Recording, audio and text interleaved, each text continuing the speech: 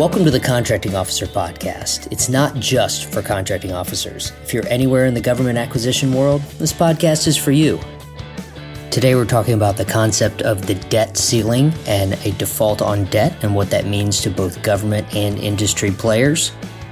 This episode is available inside the Skyway community, but to give you a better idea of what type of content is available inside the community, and to provide better public awareness of the potential issues, we're posting this in our regular feed.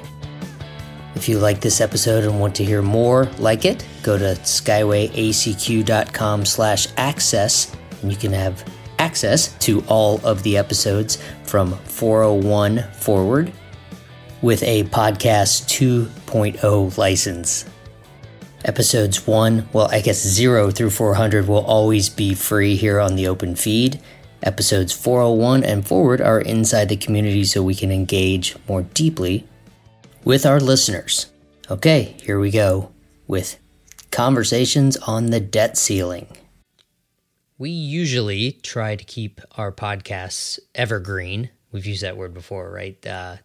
Information that is timeless or at least useful for a long time. This one is not quite so evergreen. It's more topical and has to do with the current need for the U.S. government to raise the debt ceiling yet again. We hear about this a lot, at pretty much every year now, but it seems like this year it's serious. In order to avoid a default, Congress needs to raise a debt ceiling, right? So put aside your political view and for a moment, and we'll talk about the brass tacks. Like, what does that mean for government contracting? And what does this mean in context of what you and I work with every day? And we're not economists, so we're not going to dive too deep into what this means to the overall economy or to the average American. Hence, it's nothing good. Yeah, nothing good. Leave it there. But we're going to try to talk about it in terms of government contracting and what both contracting officers and industry can do to prepare in the event that there is a default on our debt. Yeah, right. Since the U.S. has never defaulted on its obligations before, the scope of what happened, the repercussions of this are unknown, but they could be or likely to be catastrophic across the entire economy, according to the Treasury Department. But I want to clarify, you may have heard that this is a black swan event, right? That's kind of becoming the new buzzword. So black swan comes from the long thought that black swans didn't exist and they suddenly found one. Right. Well, the idea of a black swan, it's a financial term. It refers to something that was unexpected, right? It's wide reaching and it wasn't preventable. This is not a black swan event because this is preventable. What we're going to be talking about today is all the things that we have to do in case it happens. Yeah. It's probably not going to happen. Spoiler alert. This is an unforced error of the government just not getting things moving. Yeah, a black swan is something you couldn't even imagine happening. And then, in retrospect, you're like, oh, we could have imagined. Yeah, we should have guessed that could have happened. Very unlikely. Yeah. Like the most recent black swan event is COVID-19. Yeah. Like in retrospect, oh yeah, I could see that happening. But before it happened, what? Yeah. Global pandemic, what? Debt ceiling and defaulting on our debt is completely avoidable. And it's driven by politics, which we're not going to talk about here. And if you want to see my references of the things we talk about in here, I posted them in the podcast 2.0 forum inside the Skyway community. If you want to read some of the articles that we used for context here. All right. A little bit of the context, a little bit of the background. What do we mean by default on our debt? Well, in short, it means the U.S. government can't pay its bills on time, right? A debt default means that the government is unable to pay its bills on time, and the U.S. Treasury will have to prioritize which bills to pay with the money they have available until Congress revises the limit and gives them more money. What that means is that things like military paychecks, Social Security recipients, bondholders on U.S. bonds, they're going to get paid first, and potentially on that long list of priorities, some government contracts may be at the end of that list, right? And we could argue that this impacts the overall economy because federal spending, get this, accounts for 25% of the GDP. So you take away that 25% because of a default, we're all going to feel this. Yeah. It's just like if you or I don't pay our bills on time, right? We get extra fees, higher interest rates in the future. Maybe our credit rating goes down and we have harder time borrowing money in the future, right? Bigger down payments, different terms. In the end, nothing good comes from this, right? Yeah. That's the big takeaway is that this is leading toward things that pretty much everyone's going to feel. But we'll talk through how you can manage it as a government contractor or as a contracting officer, for that matter. The consensus seems to be that there are three general ways this is going to play out. And we're going to talk through each one of them and how to deal with them. Potential default, number one, a technical default, number two, and then an actual default. Potential default. This is where we are. It's not an actual default, but it's feeling that it could be real, right? There's a real possibility of default for the first time. And the primary effects of this, there are two. There's distraction, and then there's sideways activity. The distraction is we're sitting here talking about it. Yeah, right we're now. Worrying about it. Literally yeah, right now. We're making a podcast episode about it, right? And we're making adjustments in our contracts. We're holding on to cash. We're doing things differently because there's a potential default. So that's the distraction. We're distracted by it. The sideways activity is a term that you and I have talked about on the podcast before. And these are often like self-inflicted, like I call them time vampires, where we get sucked into doing things that don't move us forward. And it isn't like we're taking a step back to adjust and get better at things. It's busy work. It's like shuffling the deck chairs on a sinking ship, right? Yeah. The idea is we're going to make a lot of contractual changes. They're going to keep us busy over the next couple of weeks that might not actually mean anything. Yeah. That's sideways activity. So we're already in the distraction and sideways activity mode, right? It's all over the news. Like we said, we're talking about podcasts. So the effects of a potential default, that's where we are. The next step is a technical default. A technical default is an extended period of time of non-payment from the U.S. Financial responsibilities. In other words, they become late on their payments. Like us being late on a couple of mortgage payments, but we're going to catch up, right? But there's still impact to that, like you said, Paul. Like the fees go up, you can't just get a pass Right. on paying your bills late. And the primary effect here, again, based on economic models, a technical default, the government paying their bills late, could do things like double the current unemployment rate from 3.4% to nearly 7%. It's almost guaranteed to tip the economy into a recession within the next 6 months. But we're going to have more consistent bouts of inflation, lots of sideways activity. Yeah. And again, in government contract speak, agencies are going to have to shift the money around from lower priorities into higher priorities. And the question, of course, then as a contractor or as a contracting officer is the stuff I'm working on, where does that fall? Is it high priority or low priority? Right. If you think about this, if you're running short on money, you may choose to pay your mortgage and your power bill first and not take a vacation, right? Or not pay your car payment. Yeah. You're making choices about priorities. And this could happen as soon as June 1st. It could drag out through the summer with small increases in the debt ceiling. Who knows how it'll play out, but we are very close this time. And this is really bad. Yeah. From a functionality perspective. Because the contract, what this means is that contract payments may be delayed. Social Security checks may be delayed. Contractors will have to make decisions between, do I take on the debt to keep my employees, or am I not going to get paid? I'm going to let them go. That's a decision that wasn't here, 2 months ago. And small and mid-sized businesses will likely feel this the most because I'm a small business. We're a small business, right? We've got 13 team members. We don't have 2 years of runway. That's just how the reality of being a small business is. So I think this may be a very big wake-up call. To me, what's really obvious is that contractors, private businesses, people, corporations, everybody, because of the technical default, will start hanging on to cash. And when everybody hangs on to their cash, that's how recessions show up. And if we get past that to the actual default, that's where things really go crazy. Yeah, that's where the government's just out of money and they're not paying their bills, right? That's what we're hearing about in the news. Like many payments would stop and then not start again, which that creates a whole different thing we'll talk about from a contracting officer perspective. Some models indicate that, okay, at this point, unemployment is above 12%. The economy shrinks by 10%. Like that's going to feel like 2008 again. That's a big deal. Yep.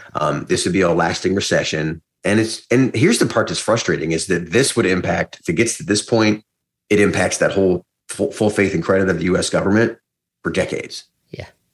Because until now, this has never happened. And so you could just say, oh, trust me, the government will pay you. Well, that changes the calculus here. So we can hope that politicians are not actually going to go this far, right? That this is all posturing and we won't actually get to a default, but you can't rule it out. Right. And this does seem the least likely to happen, the most unlikely. But you got to prepare for the unlikely, right? Yeah, and exactly. And that's where the sideways activities come from, right? Even when you just the potential for a default has gotten us to a lot of sideways activity, and the longer it goes, the more not useful activity, I guess, occurs. So speaking about this going on, and that doesn't really lead me to the time zones, but it's time, so I thought maybe it would. And there you go. It's time for time zone. Couldn't get there, right? In the acquisition time zones, if you're thinking like market research zone or RFP zone or selection zone, what this means is that things are probably going to be delayed. New acquisitions are probably going to be delayed while they figure out whether or not they have the money to pay the bills should they award a contract. And if, think about the government paying its own bills, paying its own employees, paying contractors that support the government. If there's risk that the government's not going to pay their bills, there's not going to be anyone to release that RFP or evaluate that proposal, right? So this could slow down everything that's in your pipeline. Yeah, that's a good way to say it. This will slow down the things in your pipeline. I would argue that it already is. In the execution time zones after a contract award, this is where we're living. This is where the impacts will be felt because you have you're doing work and there's a commitment that you're going to get paid, or maybe not right now. And what if you just won a contract? Like what if your kickoff meeting is scheduled for June 1st? Yeah, it's now going to have a new agenda item on it that it didn't have when you first thought about winning this contract, 6 months ago. Or they may just terminate for convenience before you even get there, right? It could happen. It could happen. During the performance zone, a lot of payment activity right here, a lot of potential modifications, stock work orders. Remember, during the performance zone, that's where the work is getting done, right? Well, if you're not getting paid as a contractor, you're not really going to be doing the work. But the management, the administration of the contract is going to increase. It probably already has, just because you're thinking through all these nuances. Yep. In the recompete zone, we sort of already talked about that with, that's the beginning of the acquisition time zones for the next acquisition. So these things could be delayed by all the sideways activity that's going on. Yeah. All right. So I don't want people to freak out too much, right? We're talking about an unlikely event, but you should prepare for unlikely events. Don't just run screaming into the streets right now. There are things you can do. Thank you for that visual. Yeah. First thing is that this is similar to a government shutdown. So the first thing I suggest is go listen to episodes 134 and 223, where we talk about the government shutdown. So there's some similarities of what we recommend to do. On the government side, I just mentioned that a minute ago, but be ready to mod contracts and to delay work and to do stop work orders and impact the overall performance of the contract. A nuance, because we have to have a FAR reference, a nuance of this is non-payment or late payment creates an interest liability for the government, right? So there's a tiny little spot, FAR 32907F, called unavailability of funds. And this part of the FAR 32.9 talks about interest payments and late payments by the government. Like, what do you have to do under the Prompt Payment Act? You got to pay contractors within X number of days or pay interest. It specifically says the temporary unavailability of funds to make a timely payment does not relieve an agency from the obligation to pay interest penalties. So, one more thing that contracting officers now have to manage is that because there was a potential default or a technical default, and we got the money 2 weeks late on this $2 million contract I have, and the contractor was owed, I don't know, $50,000 during that time, we have to pay 2 weeks of interest on $50,000, which is like, I don't know, $60, right? Yeah. But you still got to mod the contract. And so this is a really deep example of sideways activity. Yeah. Is because it even says in the FAR that if the contractor's owed over $1, this clause applies. Because they're trying to motivate contracting officers to make sure they pay people on time. That's where all this comes from. And but yeah, it's a big deal.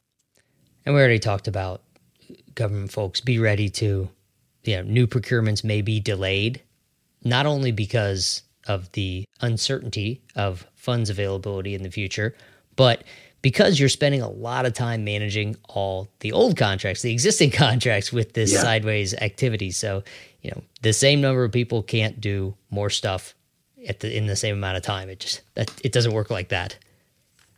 Yeah, it's not a linear exercise. Industry folks, in the short term, make sure that you understand the terms and availability of your line of credit. Short-term loans to have cash on hand, right? Make sure that you have cash or liquid assets on hand as soon as possible, because it just may be a short gap where you are not getting paid as expected, right? It could impact short-term cash flow. Just like on the government side, be prepared for slower payments, slower RFPs. We talked about this could impact your pipeline.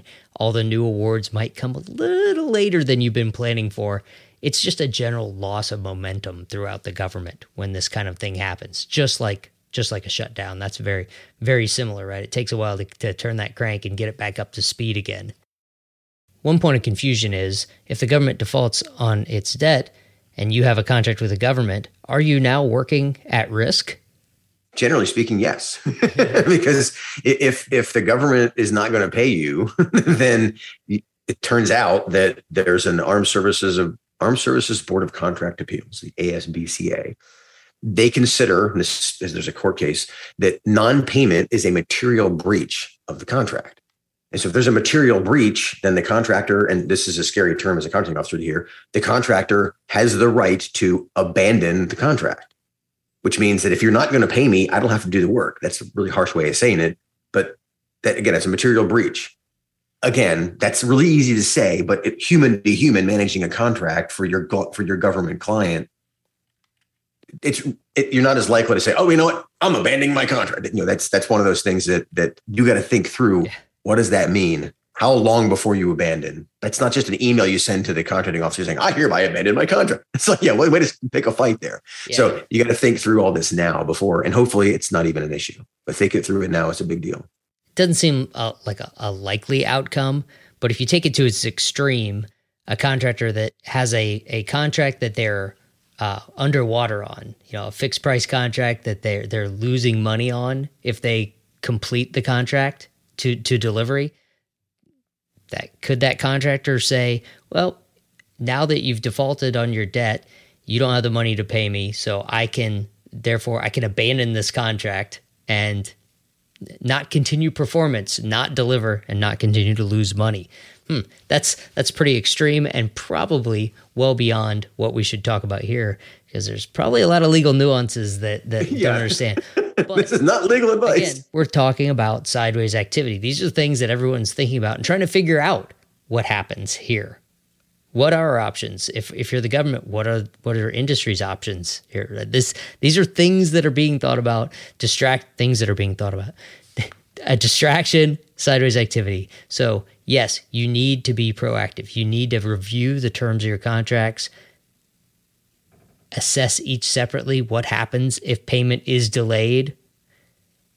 Same with your pipeline. Look at your pipeline. Assume that everything is going to be slower, and especially things right around the June, July timeframe while this is all still swirling around. Assume everything's going to slow down.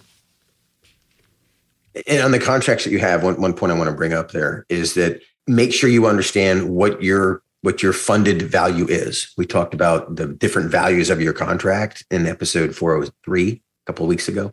And this is a great example of know what your contract value is, what your funded value is, because if the government says we can no longer fund additional work on this contract, don't ask them what the number is. You should already know. Look at your contract so that you're aware. This is what I mean by preparing for these unlikely events. Yeah. If you have an incrementally funded contract, there's a good chance that you're covered for all of the work up to the funding amount. The government is committed to that.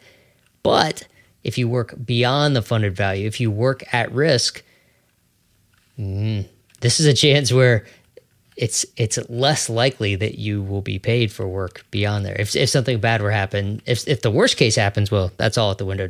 Nobody gets paid. But this is not a time to lean forward.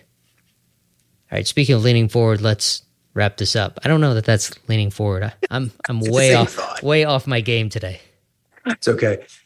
My parting thought is, okay, don't freak out. Like, business and even government business, it's not a straight line. This is just another thing. This is a hiccup. Don't run into the streets screaming, right? Yeah, exactly.